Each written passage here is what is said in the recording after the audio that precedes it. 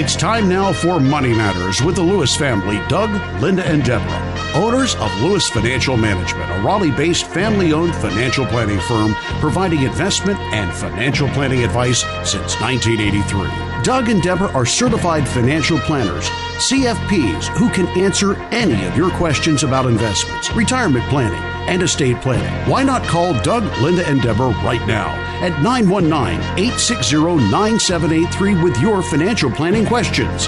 That's 919-860-9783. Now, here's Doug, Linda, and Deborah. Investments offered through SFA Inc. Investment advice through Lewis Financial Management. SFA Inc. and Lewis Financial Management are not related entities. Hello, North Carolina. This is Doug Lewis, certified financial planner, once again welcoming you to Money Matters with the Lewises, Doug, Linda, and Deborah Lewis. Money Matters has been providing you with a personal financial hotline for all your questions about investments, estate planning, tax planning, money management, and retirement planning for over 30 years. In the midst of it. Well, good evening, North Carolina, and thank you for joining us once again on Money Matters with the Lewises. This is Linda Lewis. And this is Doug Lewis, certified financial planner. And this is Deborah Lewis, certified financial planner. Well, Doug, Deborah, it certainly was quite an exciting week this past week. A lot of excitement for sure. In the news and in the market. But things did close up, didn't they? Yeah, you know, it's funny because we're still at 20,800 and change. The markets indeed were volatile, very volatile because of, I would say, more political events because that's what dominated the headlines.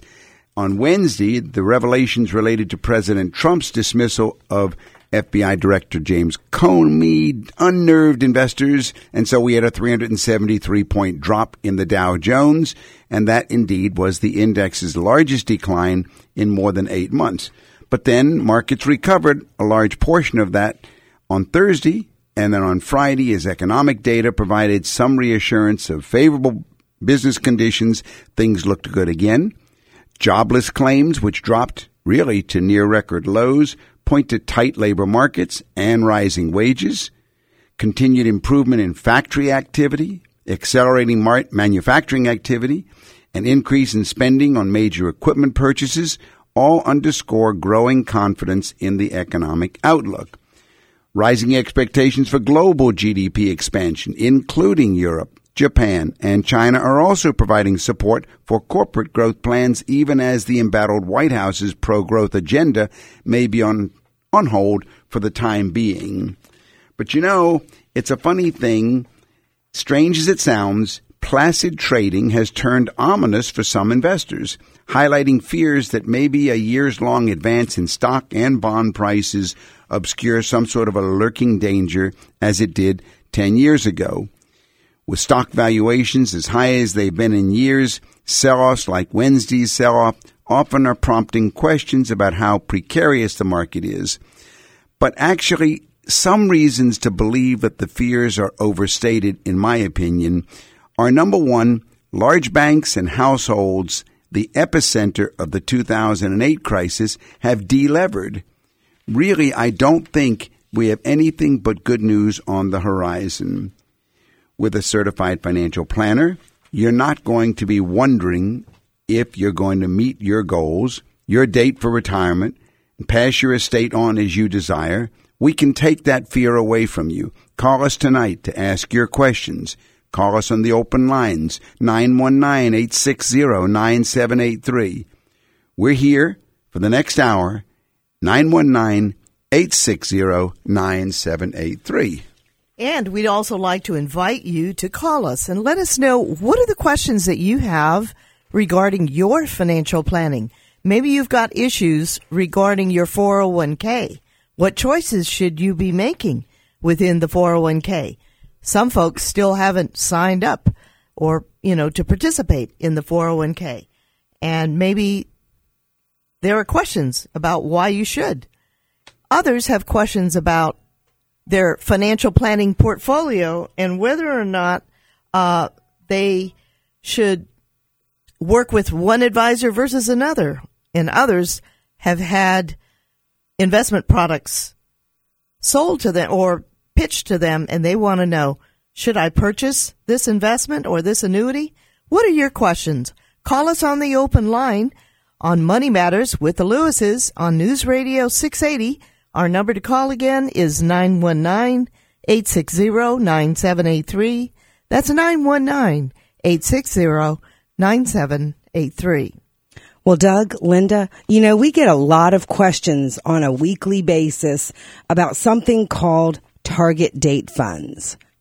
And because this is such a unknown or mystery to many people, even the ones who are participating in target date funds, I thought we might go over some things that you need to know about the target date funds and this retirement strategy.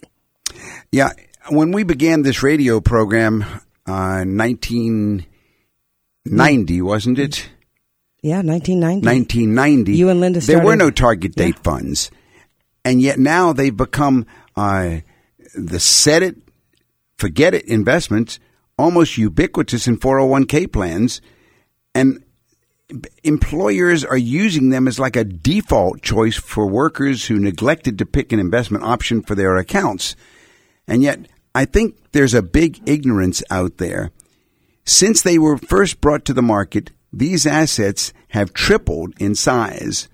But if you're one of those passive target date fund investors, you'd be wise to get up to speed as you slide toward retirement. After all, once you clock out, then you're not bound to remain in the fund that your employer selected for you.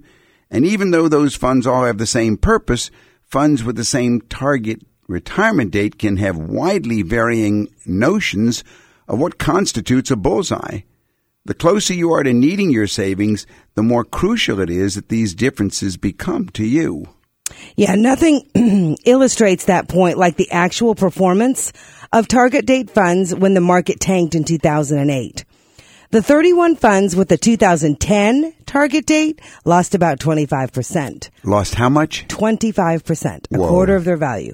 But some had losses that were as great as 41%. Now, just imagine you're retiring right there at 2010, and all of a sudden, you've got a 41% drop. Right. And you need to know that because if you're going to go in, you're taking on a lot of risk.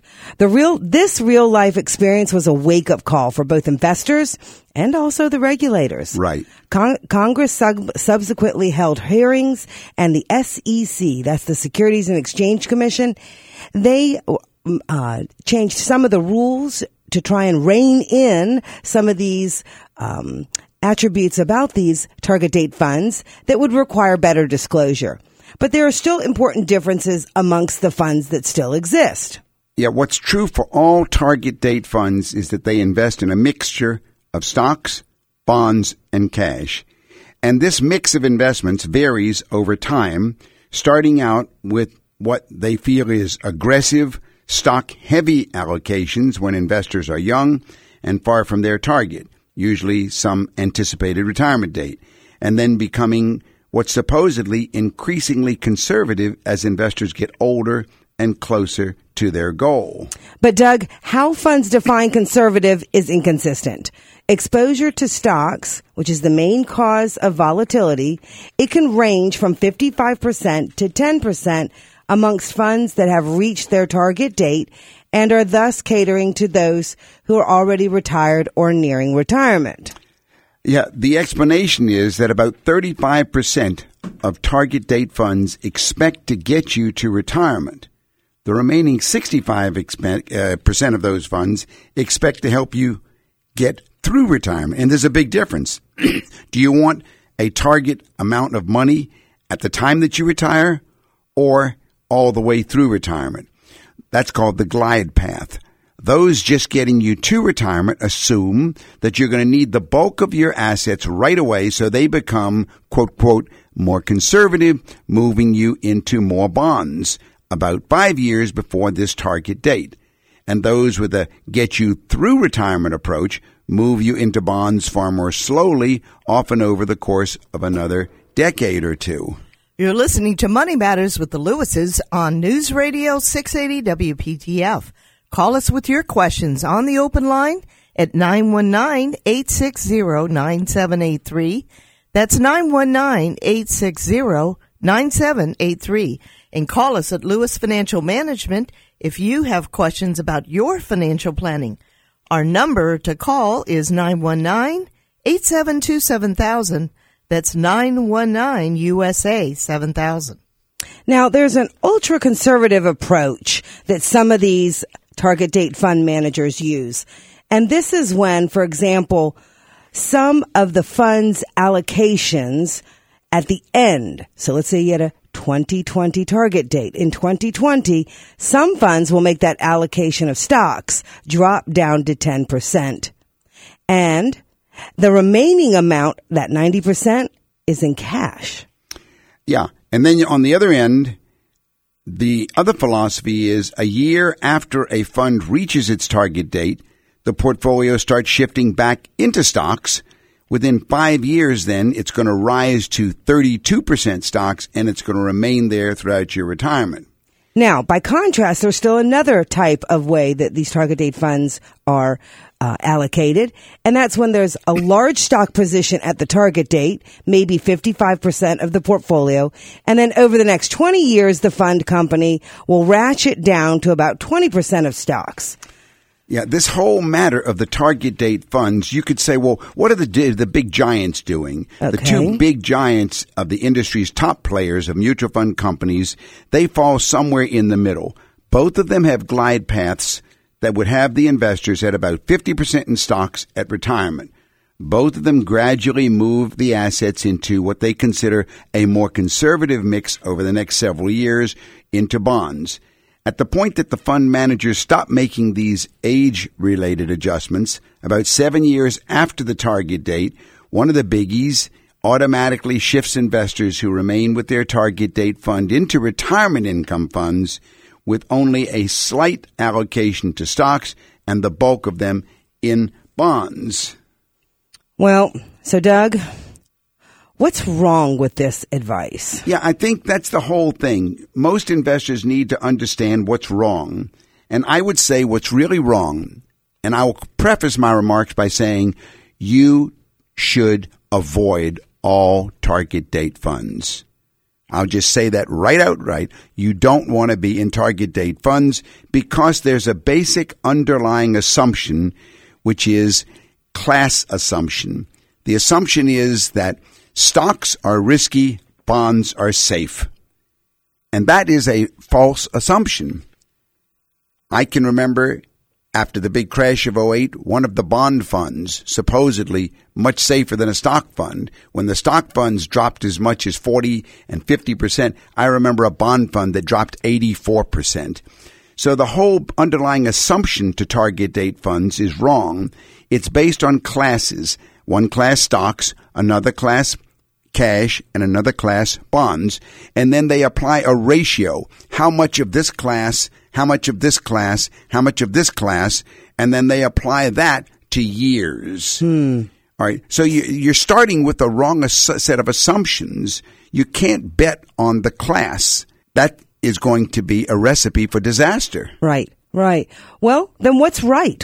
What is the right approach to choosing investments in your in your employer's list of options? Yeah, let's use an analogy. For example, if all of a sudden you're sick and some doctor says you need an operation, you're not going to go and say, well, I just need to get an operation. That's all. I just need an operation. What kind of operation? Who's the operator? Who's the surgeon? We don't want to look at classes. I'm serious. We don't want to look at classes. I like the analogy. You like Doug. the analogy? I think it's great. All right, yeah. I think most people don't even ask the question. Yeah, well, and if I'm going to be betting my money on my retirement, I want to know who is the man or woman, the manager who is picking these stocks or these bonds. That's right. Or whatever it is. So in my opinion, never bet on the class. You're actually in what I would say is higher risk, much higher risk than any other approach. With a false sense of security. It's a false sense of security based on underlying assumptions which are wrong. Yeah. But the right answer is use the active manager approach. because then you can go ahead and you can look at how did this manager do last year, the year before, the year before, the year before. How did he do or she do in 2008? Right. You can't do that with a class. Right. And Doug, I would say that getting advice that is customized to your retirement needs, that's the key. The investment selection list of your 401k or your 403b will include more than target date funds. You need to choose investments that'll be right for you based on your needs and all of your assets. Because most of the time, your 401k is rarely all that you and your spouse own. Yeah, and that's where we come in. We will help you find the managers who actually have performed satisfactorily to you. We don't look at the class, we look at the managers, and then we explain to you these managers and why we recommend those managers to you, and then you have the right way to position your 401k or your non-401k. Well, Doug, let's take a call. Mary, this is Doug Lewis, Certified Financial Planner. How can I help you this evening? Hi. We have a question about variable life insurance. Okay. My husband and I are in our late 30s, and we're trying to do some planning here for college for 2 kids, one a year old and another one on the way. All right. And we've got income in the low 100,000 range and probably a net asset range of around 400,000. And we have minimal life insurance right now, just provided through an employer.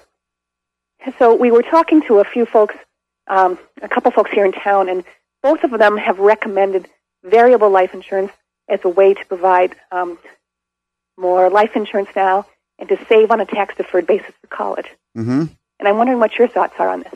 Well, first of all, we need to be careful that we don't call a chicken a duck and we don't call a duck a chicken. You want to be very cognizant of what you're doing and why you're doing it and what it is that you're doing it with. Now, you have just said that your combined family income is $100,000. In the low 100s. About, give me a number and I'll jot it down. 120,000. All right, so we've got $120,000 of income, and you're both, you're in your late 30s. You're both employed, self-employed, or working for solid companies? Working for other companies. Okay, working for other. Any danger of loss of jobs? Not in the near term. Okay. And your children are how old? One's almost 2 and another one's on the way. All right. 2 and 1 on the way. All right. Now, what do you have in the way of an investment portfolio now? What are your present investment assets? Forget your 401ks. Okay. We're very conservatively invested right now. We've got money sitting in some CDs. How much do you have in cash and CDs? In cash and CDs together, we have over $100,000. Boy, that's the dumbest thing I ever heard. Why are you doing that? Well, it's we've been thinking about buying a new house and have decided not to. So I see. So see. We've decided that it's almost time to do something. It's time to do something. Right. So that's why. Okay. Like I said, we went and talked to a couple folks about. Oh yeah. Well, all right. Financial plans, and both of them have come back with variable life insurance. Yeah. Well, they pay a great commission, by the way. They're a real high commission ticket. But let's go on. All right. What else do you have? So you have no investments so far out of that 100. We have the 120,000 roughly in cash and CDs. We have another about 40 to 50,000 in several stocks, and then we have our real estate assets are worth a couple $100,000. This is commercial real estate, no. Not your residence. No, our residence. Okay, that's not an investment either. Okay, yeah, that's not investment. No, that's a use asset. All right. Well, my first observation, and remember I began by saying you don't want to call a chicken a duck or a duck a chicken. Right. All right. Insurance pays off to somebody when you die. It's a transfer of risk. Okay. Your world is basically divided into 2 estates, a living estate and a death estate. Your living estate is your investment portfolio and what you accumulate yourself. Your death estate factors in that plus what's transferred by risk using insurance. Insurance, even by law, and by the way, it's very interesting. I don't know if either of the insurance agents ever mentioned to you the investment potential of the variable life insurance. It's interesting. It's against the law in North Carolina to call insurance an investment because it's not. It is not an investment by any means. And an insurance policy is a policy which, if you die tomorrow, it pays somebody a lot bigger than what you gave as a premium. You need to do an educational needs analysis, number one, and then back into that and find out how much money needs to be set aside on a monthly basis to reach that point at that time. And then number two, you want to go ahead and pick the funds according to the risk parameters, whether you want balanced funds or growth and income funds, and you need to work in the world of investments to meet that need. For life insurance, you need to approach it the exact opposite. Do a needs analysis on life insurance. You may need no insurance. If you need no insurance, for sure, you shouldn't even be talking about insurance. You see what I'm saying? Mm-hmm. You can get a cheap 20-year level term policy for next to nothing if you're in your 30s that might cover you more than adequately until you can self-insure. You see what I'm saying? Uh-huh. So I think you're getting several issues confused, and I have nothing against insurance. It's a wonderful vehicle for transferring risk and for supporting. And I had one client who died a week before last, and I was very happy that we had the insurance policy to go ahead and take care of the widow with. On the other hand, very often we find there is zero need for insurance. But for college education, never use life insurance. Okay. Does that help, Mary? Yeah, that does. Mary, and probably what you'll want to do when you use, a financial planner, have them do an analysis based on whatever the value of your estate is to determine whether the insurance that you have through your employer is going to be enough to meet the need of the family if one of you should predecease the other. There's separate needs analyses, and Exactly. You never make the duck walk like a chicken or the chicken walk like the duck. That's not what you should be doing. You shouldn't be confusing the two because they're not the same. I think you need financial planning, Mary. I think she does too. You need to see a financial planner, not an insurance agent. Okay. I can send you some information if you'd like, if you'll just call me at the office at 872-7000. 872-7000. I might be able to, send some brochures or some information that might get you on track. Okay. All right, thanks. Yep, thanks so much. Thanks for calling, Mary. Uh-huh. Bye-bye. Okay. You're listening to Money Matters with the Lewises on News Radio 680 WPTF. Call us on the open line with your questions. That number to call is 919-860-9783. That's 919-860-9783. I also forgot to mention to Mary that she should go to our website, DougAndLinda.com. DougAndLinda.com. And that will help her also. But, I'm thinking this whole matter of there are two issues here that we're discussing at the same time. Number one, there's the issue of risk transfer. Right. The need for life insurance. Right. For example, it would be stupid for me to buy automobile insurance if I didn't have a car. Right. If I was like I've got one client and he only rides a bicycle. He rides his bicycle to work for 30 years now. So to buy car insurance for him, there's no risk of what happens to his car because he didn't have a car. Right. Okay. All right. So the first subject is risk transfer. Insurance by law is a product in which we transfer a risk that we're facing to an insurance company.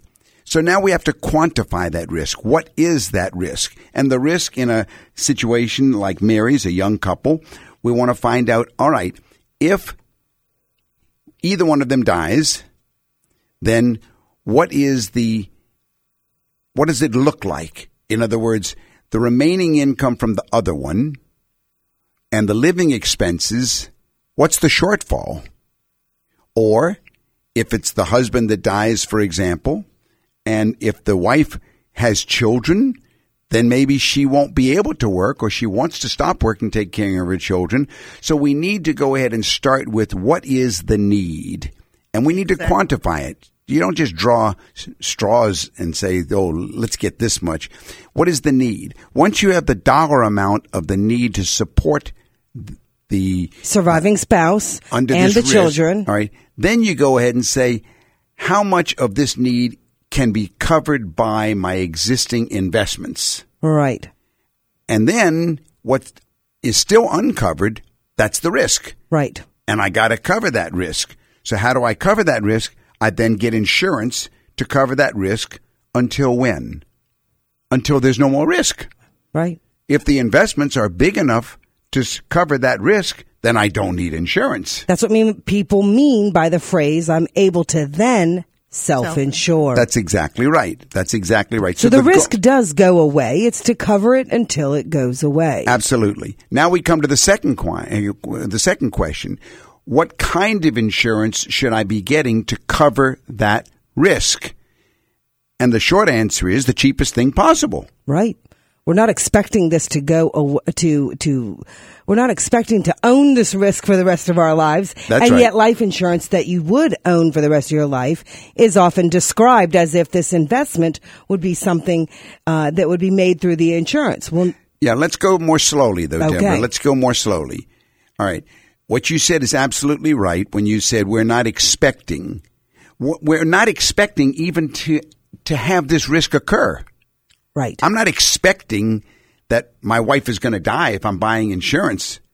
I'm covering a risk for something that I think won't happen, but if it does happen. So I'm hoping that this money that I give to the insurance company to cover this risk, I'm hoping they get to keep it and I never go ahead and need it. Right. I'm hoping to throw it away. Exactly. That's what we do with car insurance. That's what we do with insurance on our home when we think our home might burn down. All those types of needs we expect. So therefore, if the insurance company will cover me, I want the cheapest dollar amount for them to cover that risk. Got it. So now we come to the question, well, what is this other thing called variable life insurance or whole life insurance or any other kind of life insurance? Those are the more expensive insurances. There's a sales pitch there. And the sales pitch is, you're building up money in a cash account that you can borrow out. Or you're putting money into an investment portfolio of mutual funds that you can go ahead and get back out again. I'll borrow from myself. Yeah. The whole story is full of false assumptions, and it's a heavy sales pitch. You've now made the chicken become a duck. You've now made this insurance policy, which is designed to transfer risk into something that it's not meant for. So what happens if you borrow from yourself? That means the death benefit's going to be less. The right? death benefit is less. And why did you even do it? If you wanted to go ahead and use it for your retirement portfolio, buy investments. Don't pay double for all of the things that are in it. And that's the confusion that's out there. Life insurance is to cover risk. Investments for retirement are for retirement and are investments. And you shouldn't try to mix the two because it's a losing game. You know, I was speaking to a couple the other day, and they said, they really need financial planning. But along the drive, the question came up, and he said, we've got $1 million on each of us. And I said, well, which one of you has the higher income? And it was the husband, of course. And he's already retired, but he's got another business that he's doing. He's self-employed. His wife works with him part-time, but she's also a real estate agent.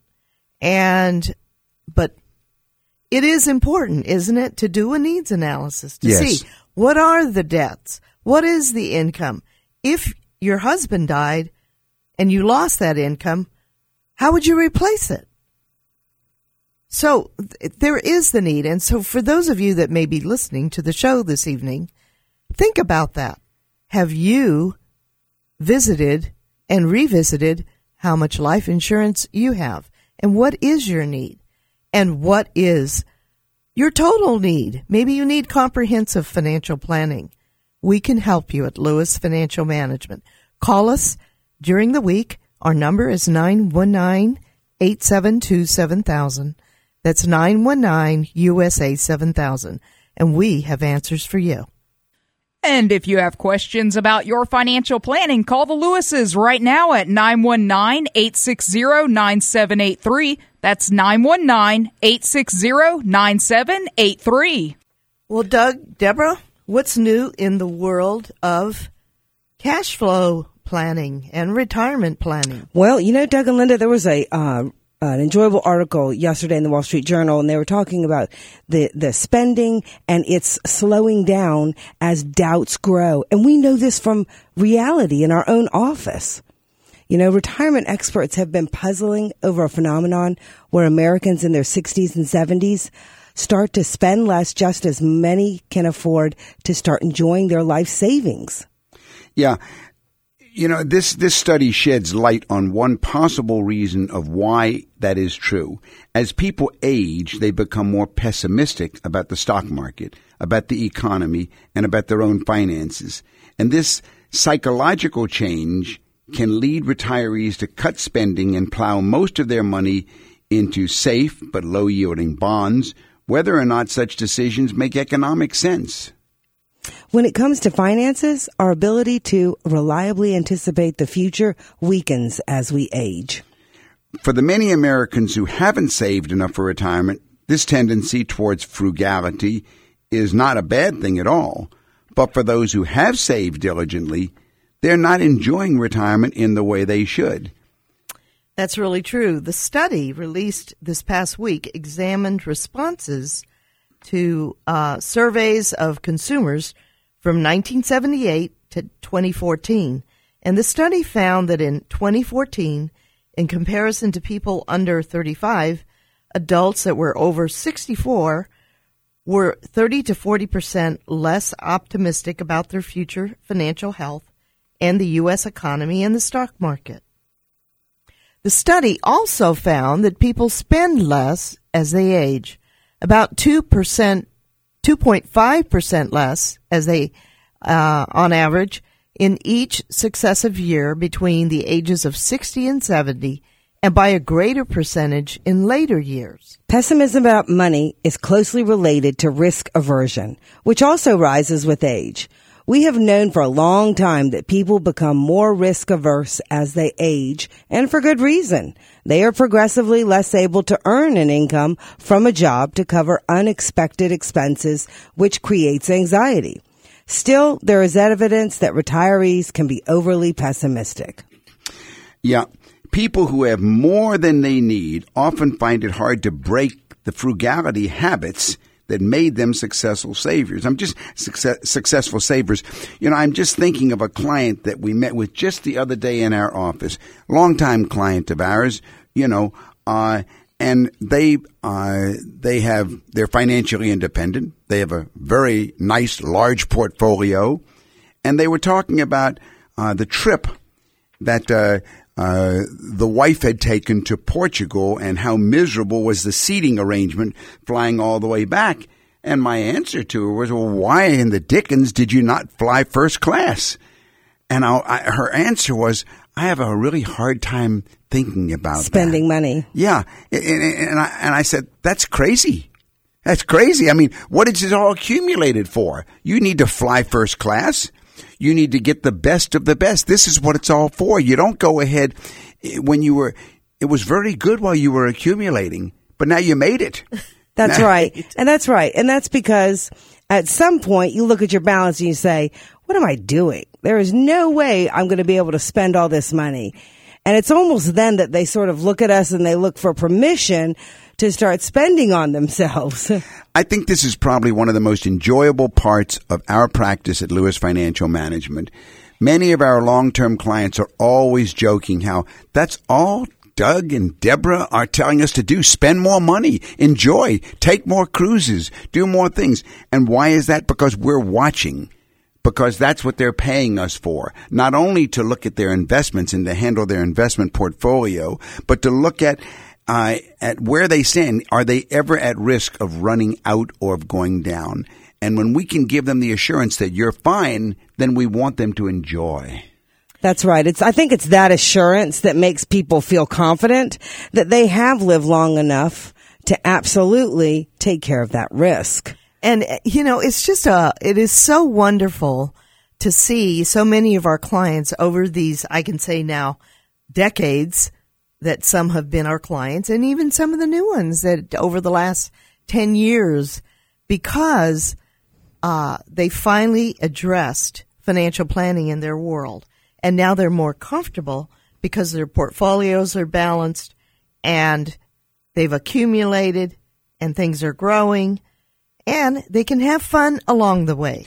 You know, right? Linda, isn't that what we call middle-class millionaires? Definitely. Yeah, they've had middle-class values all through their working lives, and now they've reached the point to where they have accumulated well over $1 million of investment assets, and yet they still cling to these middle-class values. We've got to help them break those habits. Yeah, sometimes, they don't have to drive the Lexus or the BMW. But they can afford it. They definitely. can afford to. Why not buy it? But the thing is, the comfort is that along the way, they're having fun.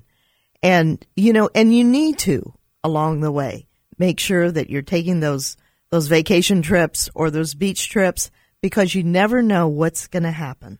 You never know if one of you is going to get cancer or have some terminal illness, right? So call us at Lewis Financial Management if you've got questions about your financial planning. That's what we do every day of the year. Comprehensive financial planning. We can help people like you. 919-872-7000. That's 919-USA-7000. And I do believe we have a caller. Pat, how can I help you? Yes, I hold a mortgage on my child's home, Okay. and Now, when you say you hold the mortgage, you are the lender? yes, Okay. and I'm interested now in making out a will, and at the time of when my husband and I die, I would like that mortgage to be forgiven, not to be included in inheritance, any balance. Do you understand what I mean? Right. And I would like to know how to go about doing that. I have no idea how. Let me ask you a question first of all. How many children do you have, Pat? 2. You have 2 children. Yes. All right. And how are you leaving your estate? How does your will read right now? We don't have one right now. Ooh, bad news. That's why I'm trying to set one up right now. Very good girl. That's a naughty, naughty, naughty. We should not be walking around with no wills today. Okay? Especially, and you're very right, because right now, the laws of intestacy. Now, I presume, you said we, so I presume you're married? Yes. Okay. Right now, the laws of intestacy would go ahead and govern your estate if you died. But the first question comes, how much do you own versus how much do your husband own? Do you want it all to go to your husband and then to your children and so forth? If you die, do you want the mortgage to continue to be paid to your husband? Yes. All right. So you don't mean at your death. You mean at your husband and your death. Right. Okay.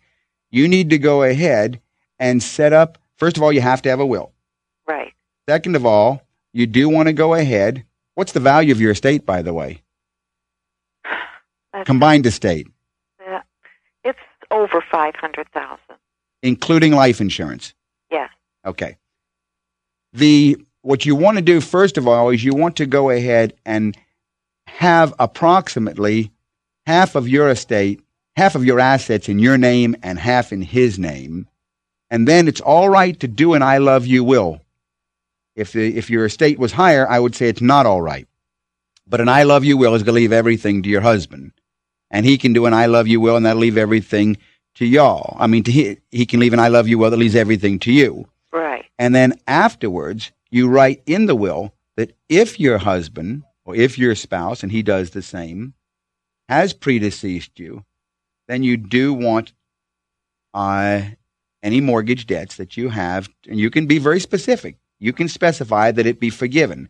If you don't, you're right, the value of that will come back, and half of that will go to one of your children. I presume that after your death, you want your estate to be split between the 2 kids equally? Right. Okay. You could, if you don't have it forgiven, then half of the amount that's still owing would go to your son, and the other half would automatically be forgiven. Right. So you can just simply write it into the will or have the attorney write it into the will. But you do want to make sure that it's done properly. Well, now the mortgage is registered at the county, just like a bank mortgage would be. Mm-hmm. The paperwork is. So how do they, at the time that my husband and I both die, do they take the will down there and say, okay, can we have the deed to our home now? Yes. In other words, it would be they would have to go through the process of having having a clear deed of title. Right. And according to the provisions of the will, that's what a real estate attorney would be able to do for you at that time. I see. Because he would basically be marked paid in full. I see. You see what I mean? But there's no taxes on that forgiveness. Is that correct? Well, income taxes. State tax. All right, let's think it through now. If they have a debt forgiveness at that time, that's an interesting question, Pat. Forgiveness of debt is considered income on your income tax return. On the estate, no, there's nothing. But at the time that debt is forgiven, you report income. That's an intriguing one. I don't know a way to get around the income tax consequences. In other words, how much is the mortgage right now? Right now, it's $43,000. $43,000. You're going to die next year? I hope not. Okay. Well, if you live 5 or 10 years, it's going to be a smaller and smaller issue. You'd also want to set it up, by the way, to where it would be in other words, if you died tomorrow, both of y'all were, God forbid, killed in a car crash tomorrow, then I believe that they would have to report, if you had debt forgiveness there, $43,000 of income on their income tax return. Mm-hmm. I would have to do a little research to find out if there's a way you can get around that. That's the part that... There would not be an estate tax issue. There would not? No. Okay. No. And it may be, if you call me at my office, I will put you in touch with an estate attorney that can research that for us. Do you have my office number? No, I don't. 872-7000. 872-7000. That's a very interesting question you're asking. It's the interaction between estate tax laws, income tax laws, and forgiveness of debt. And it's a very interesting question. It really intrigues me. If you'll call me at my office, I'll see about putting you in touch with an estate attorney, or I'll meet with you myself, and we'll see if we can go ahead and solve that one. All right. Okay, thank you for calling, Pat. Thank you. All right. Bye. Bye-bye now. You're listening to Money Matters with Doug and Linda Lewis, and if you've got a question, we'd love to hear about it. Call us at 680-WPTF at 860-9783. If you're out of town, it is toll-free at 1-800-662-7979. And if you're in your car, star 680. Well, Doug, Deborah, that was an interesting question, and Pat and her husband certainly need an estate plan. And if you have questions about your estate planning, call us at Lewis Financial Management, and we can assist you. Yeah, before we go to the next topic, Linda, I'm glad you brought it up that way, because not many people understand that in our financial planning that we do at Lewis Financial Management, for every one of our clients that becomes a financial planning client, we include, without extra charge, a complete estate plan. Our estate plan will be not only an analysis, it will be recommendations of what kind of trusts you need or don't need, and it will be a detailed estate plan so that the attorney who does the documents, it's all ready for him. It's all been done.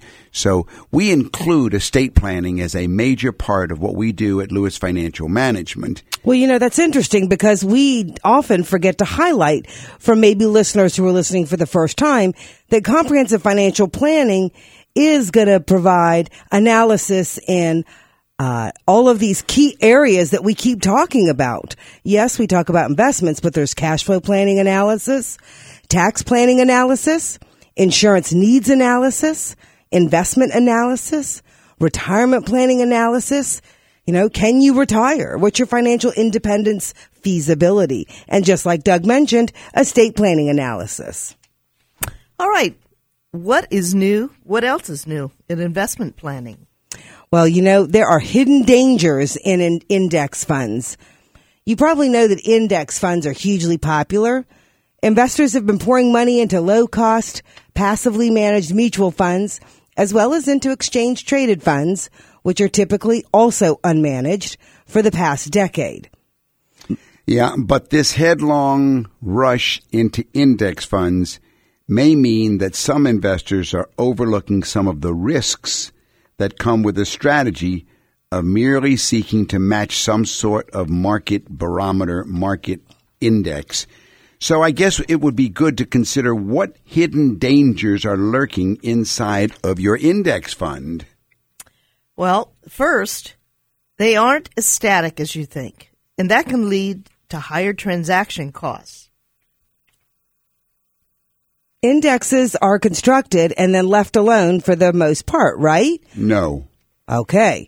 Even the S&P 500, which is weighted by market value and is not rebalanced, undergoes 20 to 25 changes in an average year as companies are added to and removed from the index.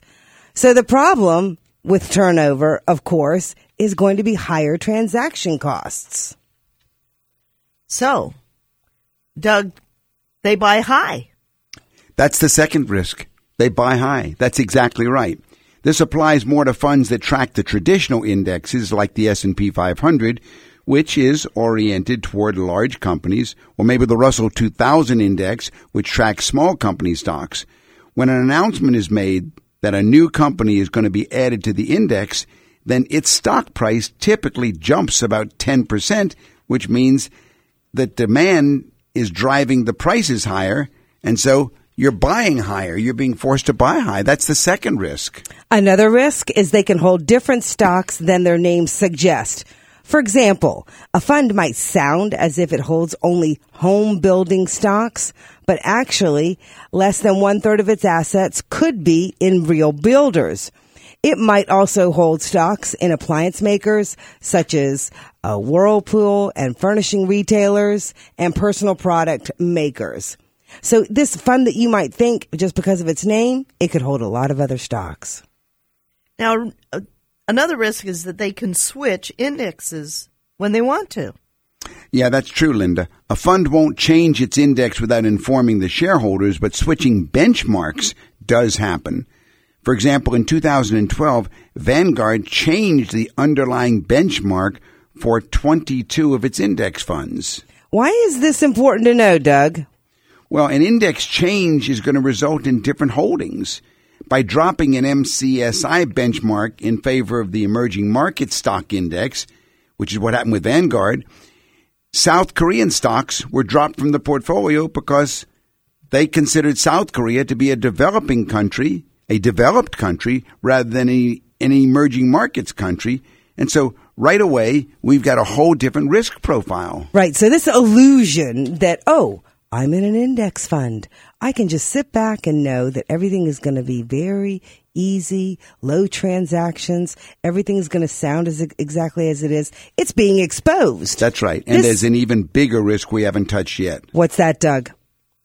Well, I guess that's the risk of the diversification. They may not shelter us from a bubble because of the way traditional indexes are structured. The bigger the company, the bigger its weight in the benchmark relative to other stocks. They can leave you more vulnerable to bubbles which inevitably burst. And that's what we saw in 2008. We saw some of the index funds dropping from the high to the low of almost 50%.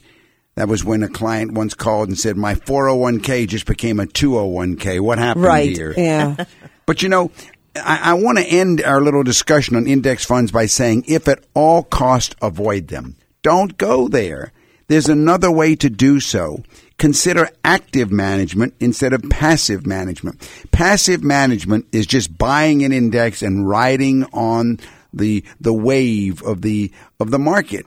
But you're just waiting for that bubble. You're waiting for that thing to happen. Whereas active management is where you're looking for managers who are attempting to beat the index, and then you can test these managers and see, how did you do? Did you beat the index last year? Did you beat the index the year before? Did you beat the index year after year? How did you do in 2008?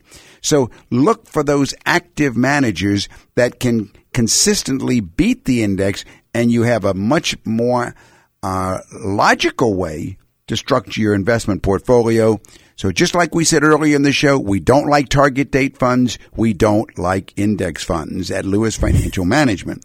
We can show you a much better way to do it, much safer and usually cheaper to you in the long run. That's right. I mean, the overall goal here is to customize everything to your investment needs, your retirement needs.